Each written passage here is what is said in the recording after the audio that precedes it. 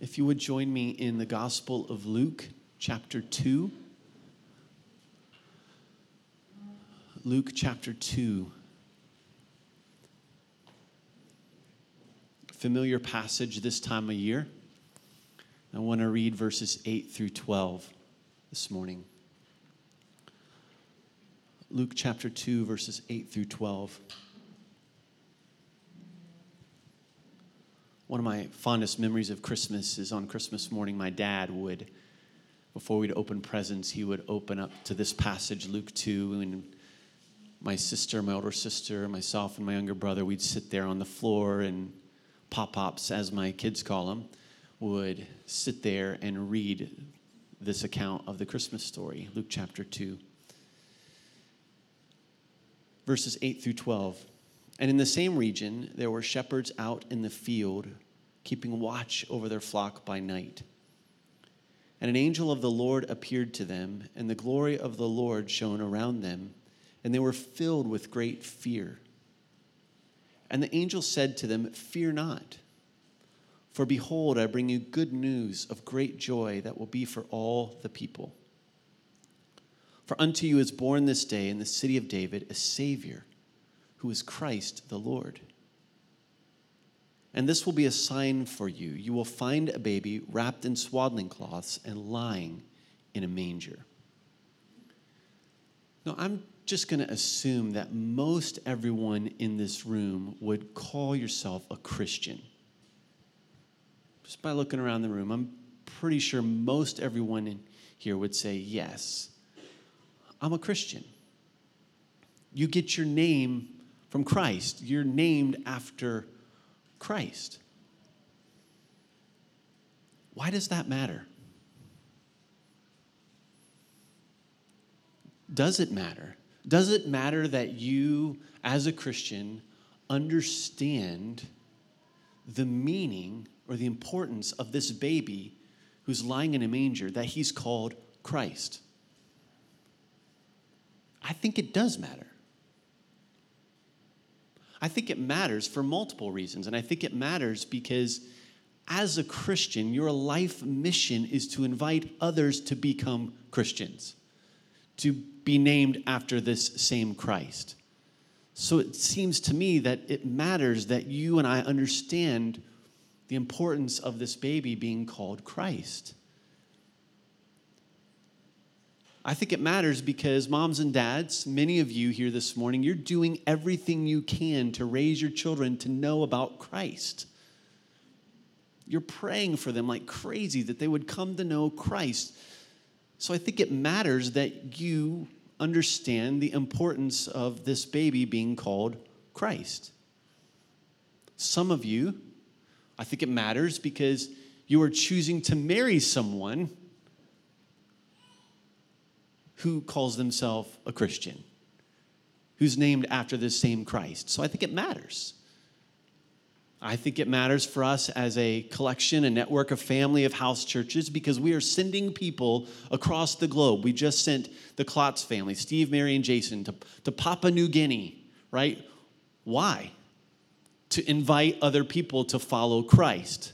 I think it matters then that they understand and that we understand, the people who are sending them, the importance of this baby being called Christ. I think it matters because as a family of house churches, we are training house church pastors, and we are starting new house churches in neighborhoods in the city for the purpose of inviting neighbors and others to know this Christ. So I think it's important that we understand the meaning behind this baby lying in the manger and that he's the Christ. And if you are a Christian, it definitely matters because your worth, your value, your significance as a Christian is wrapped up in the very meaning that this baby lying in a manger, wrapped in cloths, is Christ. So it matters.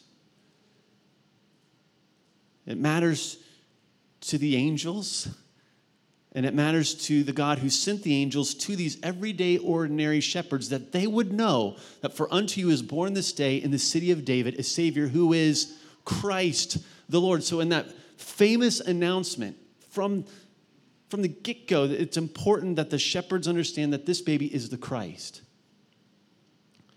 And we don't have time to look at all the different scripture passages that I'm going to share with us this morning, but if you were to fast forward 35 to 40 years from this famous announcement to the shepherds, you'll find Peter and the other apostles specifically going from house to house to the Christians and teaching specifically that Jesus is the Christ. Acts chapter 5, verses 41 and 42.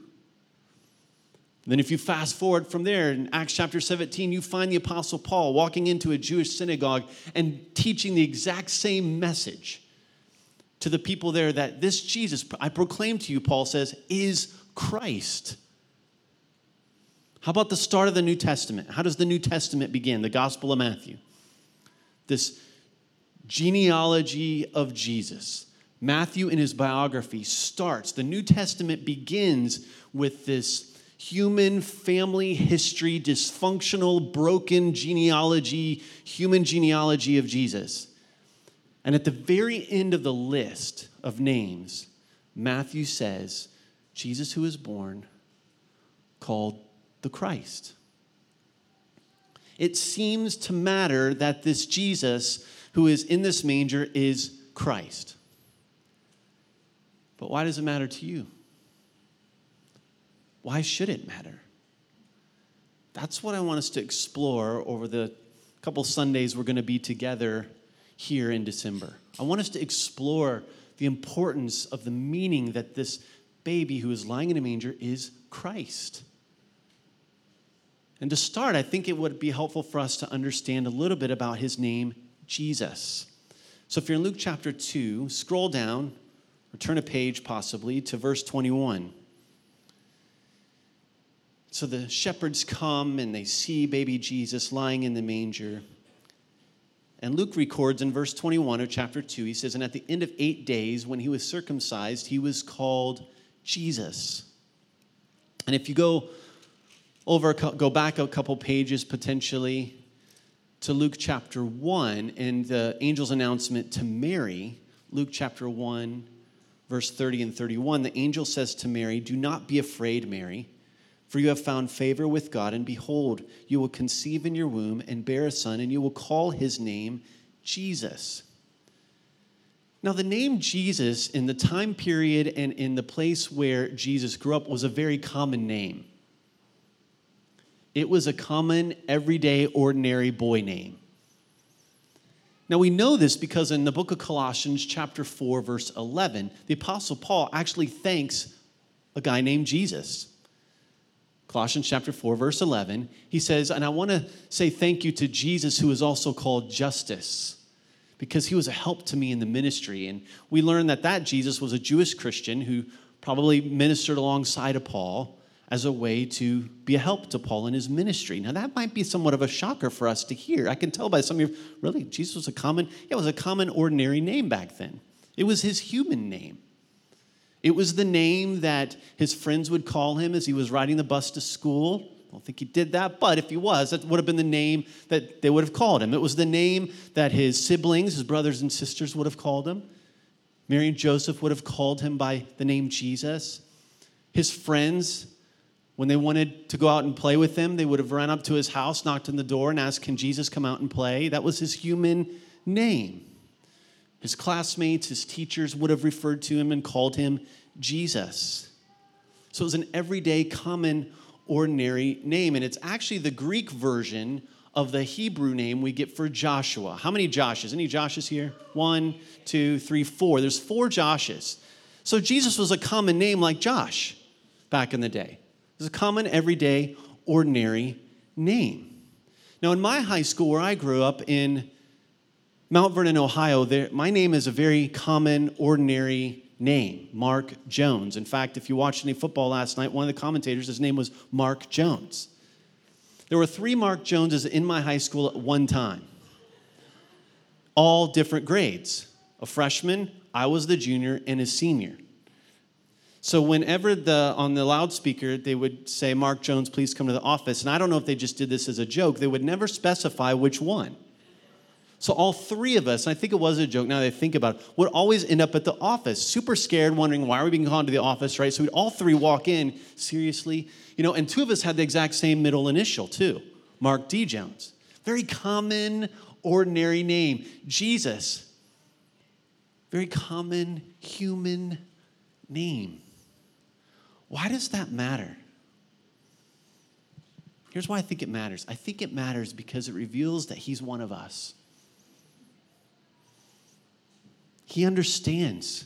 Because he's Jesus, he understands. It's his human name. He understands what it's like to go to school. He understands what it's like to have friends. He understands what it's like to learn a trade. He understands what it's like to learn to obey parents. He understands these things of what it means to be human. Because he's Jesus, he understands. Andrew and I were having a conversation this past week with a family from our house church, and we got talking about our families, our extended families. And after that conversation, it led Andrea and I to talk kind of about our extended families, kind of our family history. And between that family that we were talking with and our family, there's people in our family history that are alcoholics, that drug dealers, serve time in prison, adulterers, just shady characters, right, in our family history. And as you think about your own family tree, right, your family history, you wonder, does Jesus understand that? Does Jesus understand what it's like to be part of a broken, dysfunctional, human family? Absolutely, he does. Go with me to the book of Matthew, chapter 1. And I want us to see this list that Matthew gives of the human family history of Jesus.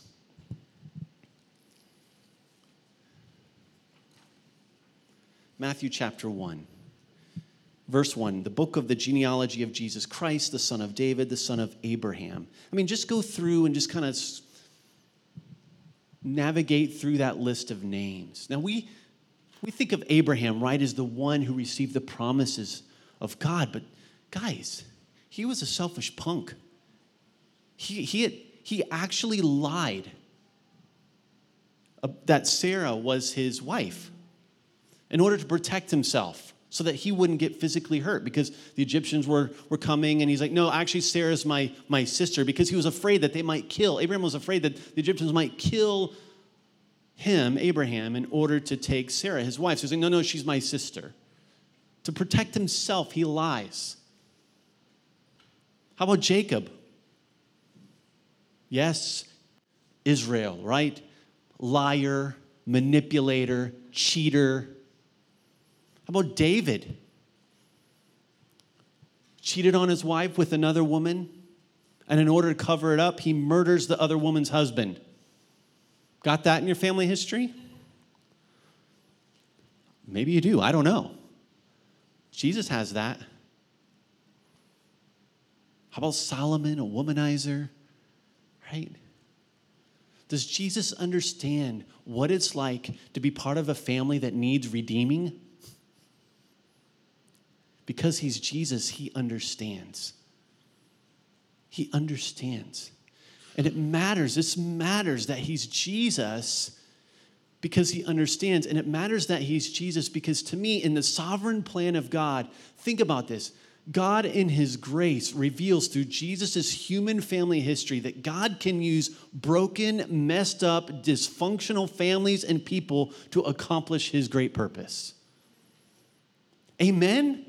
Because every family in here is broken, dysfunctional, messed up. Because you're in it. Because I'm in mine. But the arrival of Christmas should remind you that God can, in his grace, can use broken, dysfunctional families and people to accomplish his good purpose.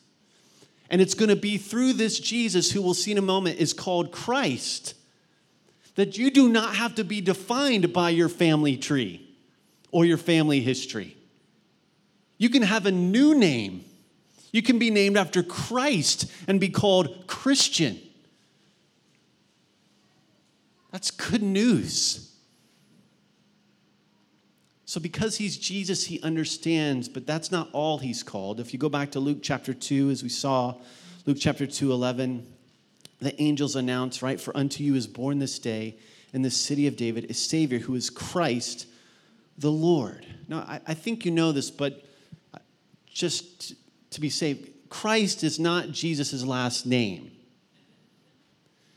That's not his last name. It's actually a title. It's a title. So Jesus is his name, Christ is his title. And it's actually the Greek version of the Hebrew word Messiah. So Messiah and Christ are like synonyms. In fact, if you were to go to the book of John, chapter 1, verse 41, John, in his biography of Jesus, records how Andrew runs to Peter and he says, "We've found the Messiah." And John puts in parentheses, that is Christ, to just help his Greek readers understand who this is that Andrew's talking about. So Christ and Messiah are one and the same, all right? So just think it's important that we understand that. It's kind of like, any Lord of the Rings fans here? All right, so Aragorn, right? He's known as Strider. He's got his elf name. Go have a fun time pronouncing that one, right? But he's got all these different names, but what's his title? Does anyone know his title? Aragorn's title, what is it? What? King. King of what? Or where? Gondor. Come on, guys, really? We need to watch Lord of the Rings together next Sunday, be here. No. So, he's High King of Gondor. That's his title, right? So Aragorn, Strider, that's his name, but his title is High King. Jesus, that's his name, title, Christ. Well, what's that mean? It means anointed one. It means the chosen. And where does that come from? It comes all the way from the book of Genesis, chapter 3, verse 15. We first read about this anointed one all the way back in the Garden of Eden. Adam and Eve have sinned. God confronts Adam and Eve, gives them consequences, and he even confronts Satan, the enemy. And to Satan, he says this. He says, hey, listen, there's going to come a descendant from the woman, an offspring. And that descendant is going to grow up. And yes, you're going to bruise his heel, but he is going to crush you. He's going to crush you. And so that's the moment when God makes this promise to send a rescuer, an anointed one. And then he makes that promise and extends the promise to Abraham. He extends it to David. He declares it through Jewish prophets. And so we read about this Christ, this anointed one coming, and that anointed one is the person that God promised to send that would crush evil and rescue his people out of their sins. And so Christ, anointed one, why does that matter? It matters because the fact that he's Christ means that God will make good on his promise. The Christmas is God making good on his promise.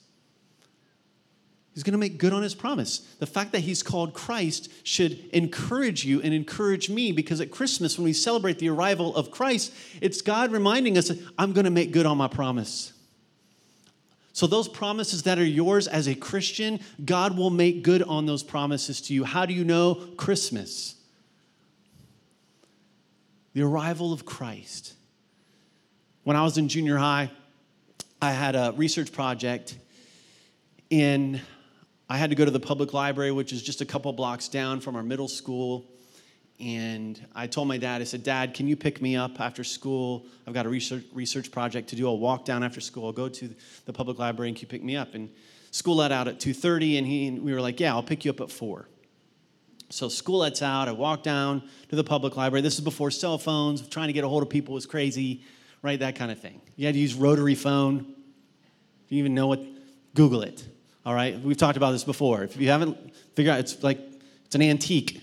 All right, you can make a lot of money off a rotary phone probably today. So anyway, so I'm at the library. 4 o'clock rolls around. I go outside, wait for my dad. He does a show. He's not there at 4. 4:30. He's not there. 5 o'clock. He's not there. Middle school kid, starting to feel a little nervous. And honestly, a little hurt. Like, Dad, I'm thinking, you promised that you'd pick me up at 4. 5 o'clock rolls around. No dad. 5:30 rolls around. No dad. And here I am, just sitting outside, waiting for dad. 5:30 rolls around. I go into the public library and I ask the lady at the desk, can I use your phone, your rotary phone?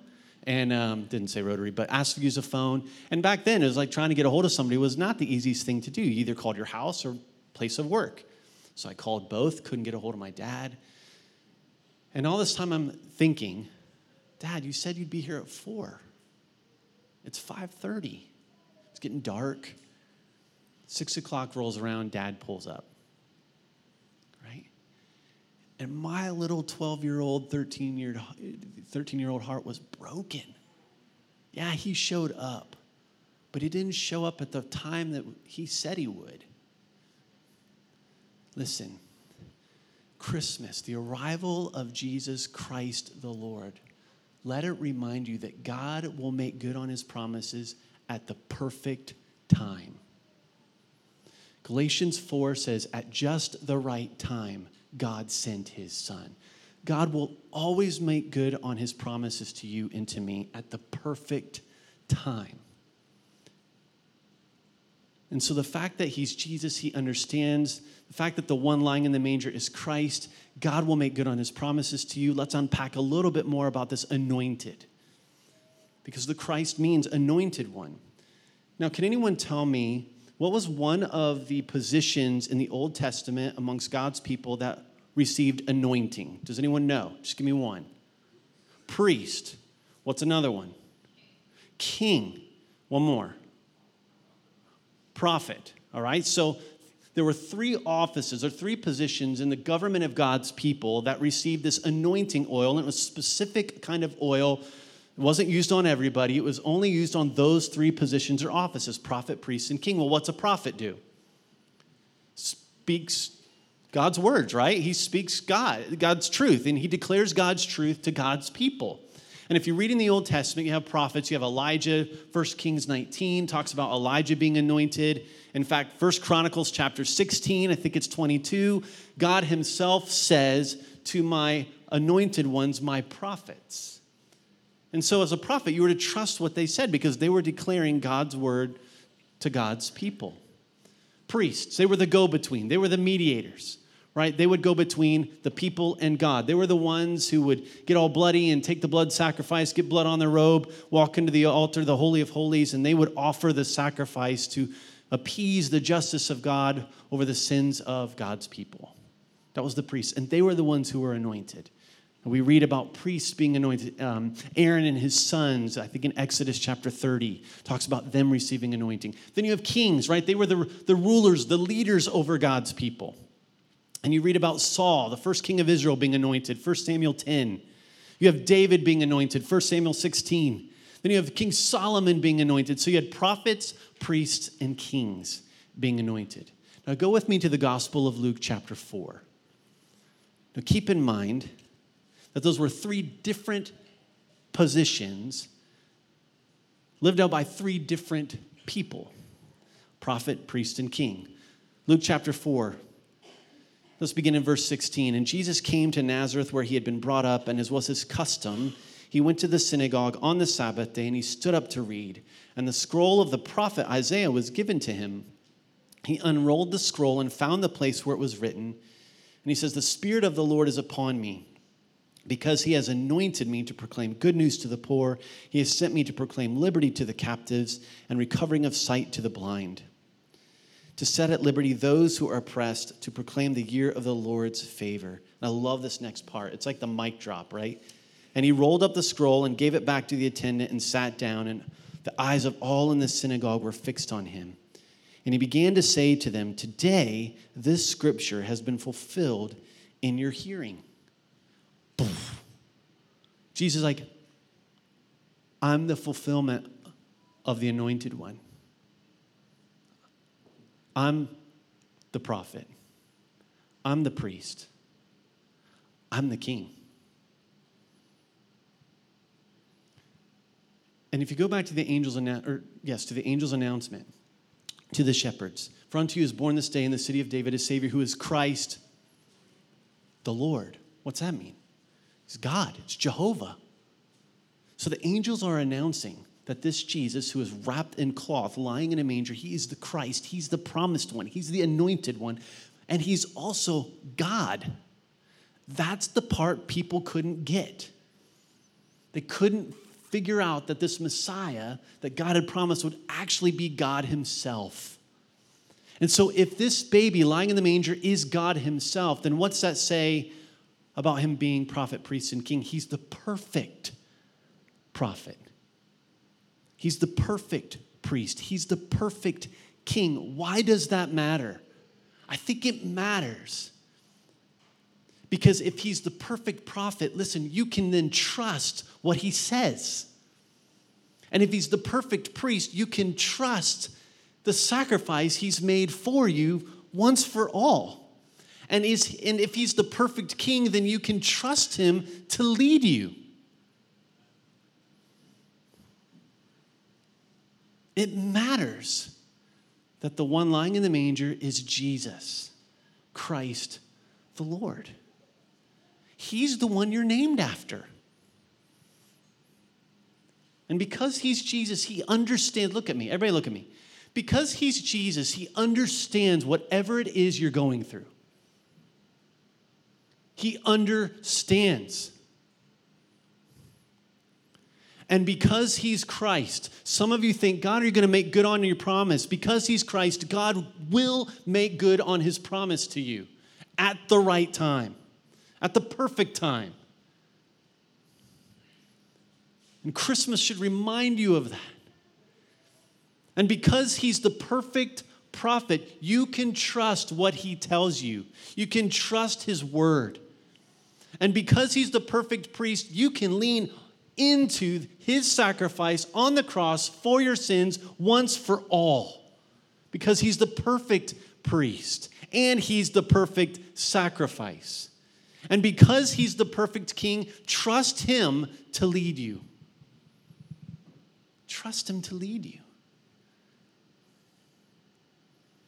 For unto you is born this day in the city of David a Savior who is Christ the Lord. So what now? I'm going to invite the band to come, and I want the rest of us to stand. And I want you to ask yourself, or actually not ask yourself, I want you to ask the Lord right now, where you stand. Say, Lord, what are you saying to me right now? What are you saying to me about you? That you're Jesus and that you're Christ and you're the Lord. Just take a moment and just listen. What is he saying to you? Because he's Jesus, he understands what you're going through. Because he's Christ, he'll make good on his promise to you. And because he's the perfect prophet, just trust what he says. Because he's the perfect priest, you can trust the sacrifice that he made for you on that cross to forgive you of all your sins and to make you new.